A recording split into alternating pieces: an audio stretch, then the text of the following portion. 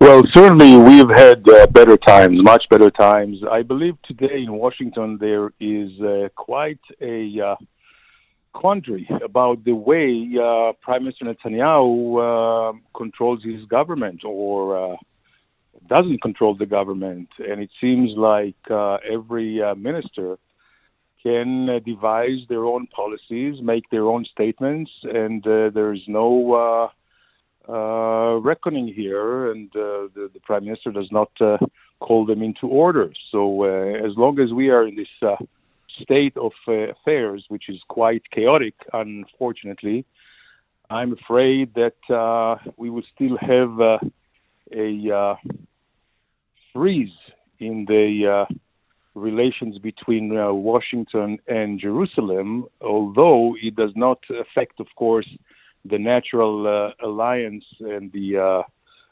strategic cooperation that goes on, of course, unabated. But in this state of affairs, I'm afraid we will not see an invitation to the Prime Minister to go to Washington and meet with President Biden.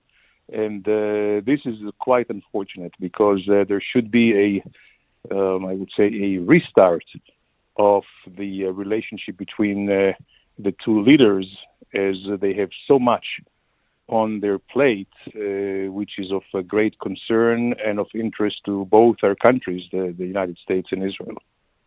Can you remember a situation when an incoming prime minister simply does not get the call from Washington for a visit to meet the president, particularly someone like Prime Minister Netanyahu, who understands probably more than anyone else the importance of this strategic relationship? No, absolutely. I would say it's almost unprecedented because every newly elected Prime Minister of Israel was immediately called for and invited to Washington. There was a crisis. This crisis in relationship, and again, it's not between the countries; it's between governments, or between specifically Prime Minister Netanyahu and the Biden administration. Last time I can remember a crisis of that nature was back in 1991, 92, when President Bush, the father, withheld $10 billion loan guarantees to Israel in order to absorb the influx of Jewish immigrants coming out of the former Soviet Union. And he did that because he did not trust Yitzhak Shamir, our prime minister at the time. And it seems now this is probably the worst situation we have since 1992, in 31 years.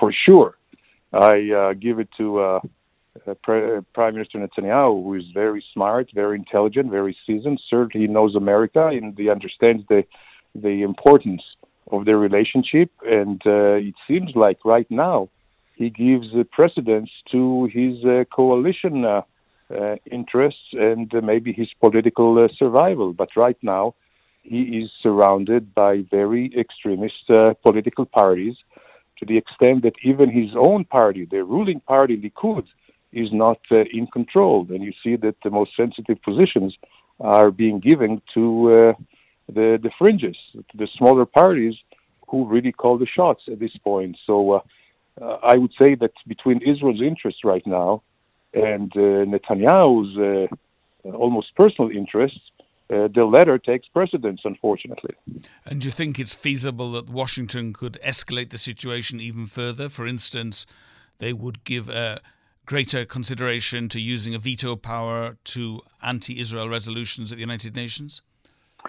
No, I'm not sure that we will see that kind of ramification because for the U.S. traditionally, they are against internationalizing of the conflict with the Palestinians. They understand that giving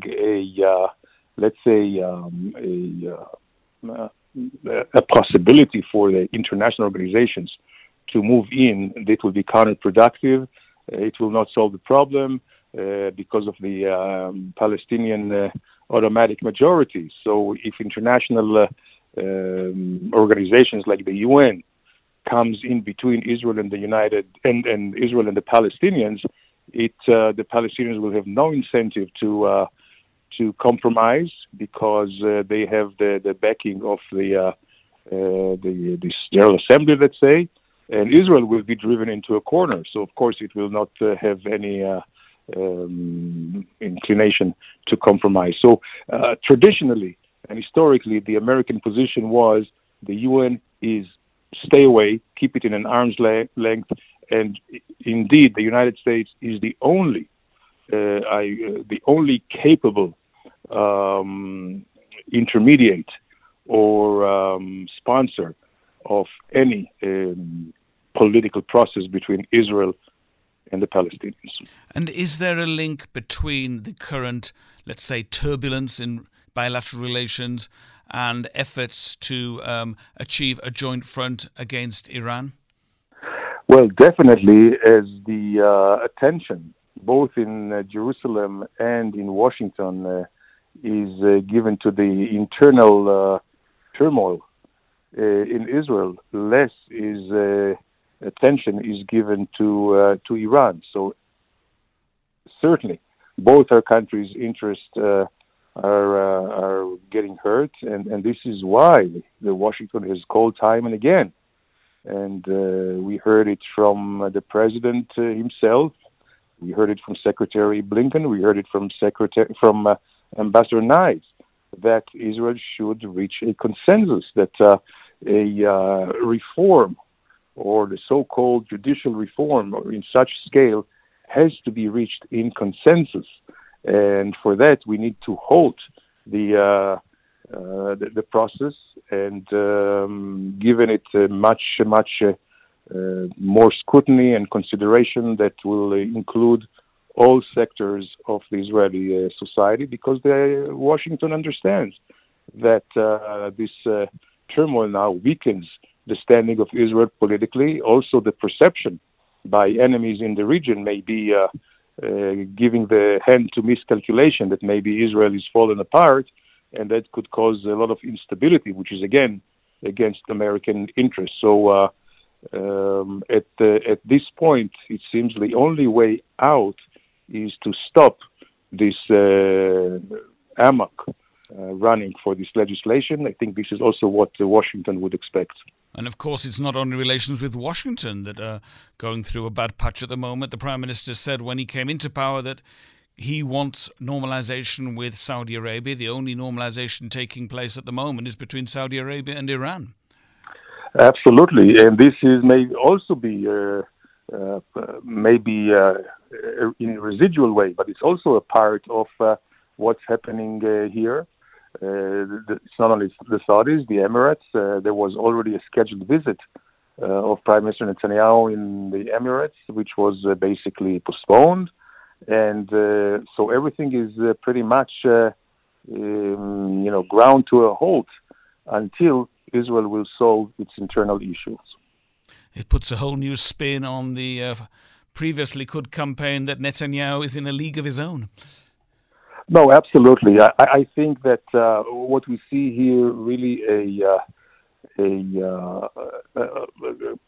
prime minister who's spun out of control, and he is almost in a free fall.